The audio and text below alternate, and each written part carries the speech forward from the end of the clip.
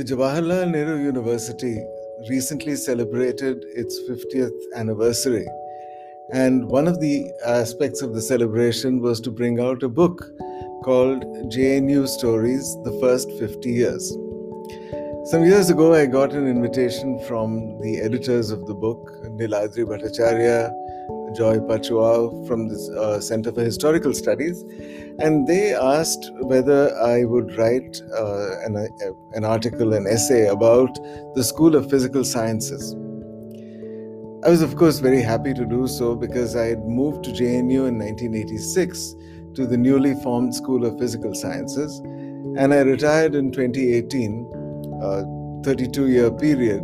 And this fit very nicely into the first 50 years of JNU, as JNU went from its teens to mature middle age.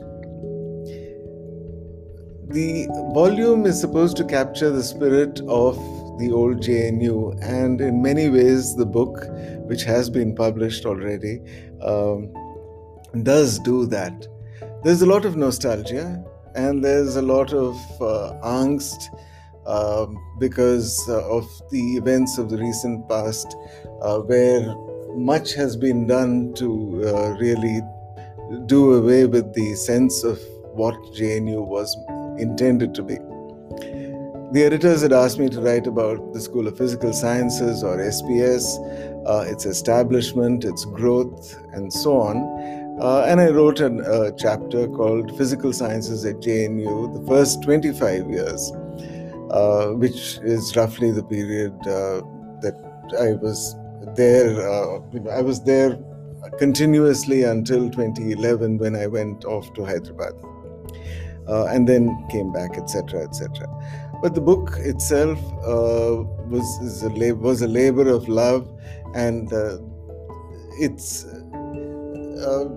fair to say that the JNU experience had some very, very good points, some not so good points, and the 75 articles that have appeared in the volume importantly speak about how the university was imagined, how the various schools and centers came to be, and the spirit of JNU, the politics, the posters, the performance, the very important experiments in inclusivity, giving meaning to social diversity, gender, and the promises that were not kept, the promises to fulfill, and so on and so forth. Today, things are not the way they were. There are still many promises to keep, but the spirit of JNU is one that's extremely valuable. And as we all realize, somehow, a lot of what got done right. There is no one way to build a great university any more than there is a single way to cook any particular dish. But what is important is to try to put all the ingredients that you need in place. And that is what the university actually managed to do by choosing really important faculty. And there was no compromise particularly in the early years, no compromise in this regard. And so long as one can keep this fact in mind, I think the university will remain safe. But it takes more than just a recipe to make a good university. One needs the right utensils, the right traditions, the time, the hard work, the patience, the energy, the patience. So it does take a lot of time and effort to build a university, and at JNU, the schools of study in the biological and environmental sciences had been established quite early, in fact, right from the very beginning. But it took more than 15 years for JNU to decide to set up a school in the natural sciences. And in my essay, in this book, I write about how the School of Physical Sciences came to be. It was the Vice Chancellor, P.N. Srivastava, who would initiate the formation of our School of Physical Sciences. But he was also very clear that it shouldn't be a school just of physics. It should be a school that included chemistry, mathematics, the physical sciences. Uh, Initially, something like 7 or 8 people were selected from actually all across the world, keeping the idea of physics, chemistry, and mathematics, etc. But in the end, finally, there were only uh, three of us who joined.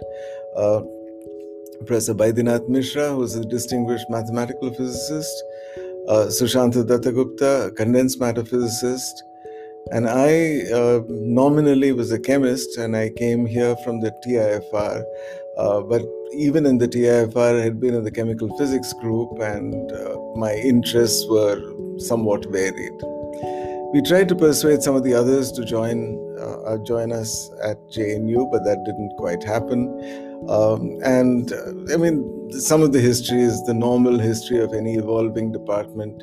We started out in the old campus, then moved to the new campus. We got one building, another building, and so on and so forth. And we sort of evolved. Uh, we already started two important things within the first year or so. The first was a seminar program. And this is the one thing that kept us intellectually alive in the early days.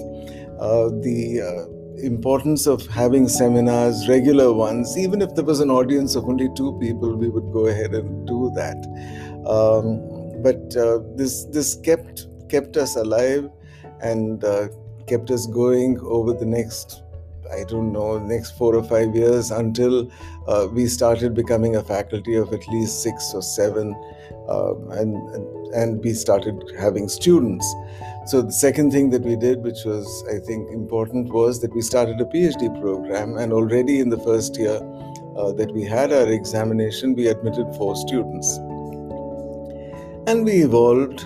The seminar program was really phenomenal. We had, incredibly well-known people from all across the world who came. Arnold, Sam Edwards, Michael Berry, Itamar Procaccia, Per Bach, Ian Percival. I mean, it's a complete stellar list of people who would come. And because they came and they took the time, we also learned important things across the world. And our students also got exposed to really high quality research.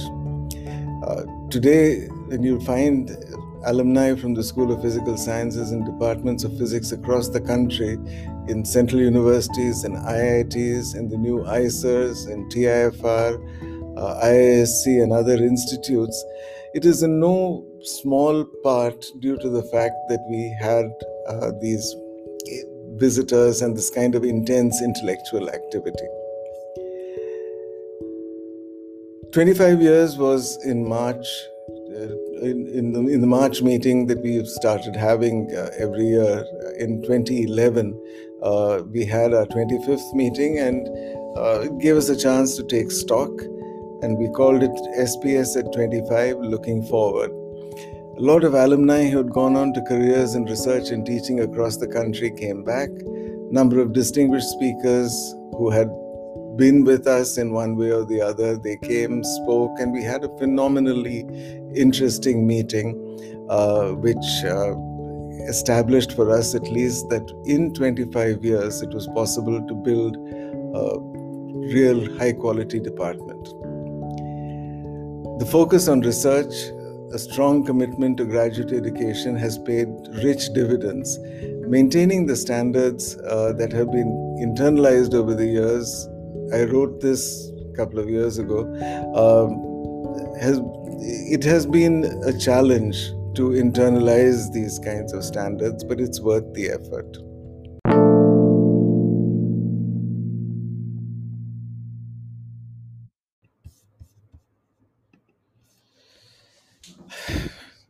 This memoir is all very gratifying and self-congratulatory, but by the time of the book release, quite a bit of it had unraveled.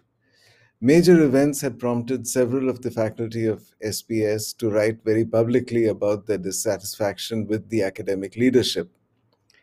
In the unreal circumstance of the pandemic and the isolation that it has imposed for the past several months, the denouement of these actions is yet to emerge. In the past 2 years, I have been outside the university, past 3 years actually, but nearby enough so that this gives me some perspective, and distance does not quite lend enchantment to the view. Nevertheless, it does feel like a loss, not just of a time in my life, but also of a time in the life of the university. And when I wrote these sentences, I was listening to Fauré's Requiem, as sublime a piece of music as was ever composed, one that invites calmness and serenity, making it just that much easier to let go.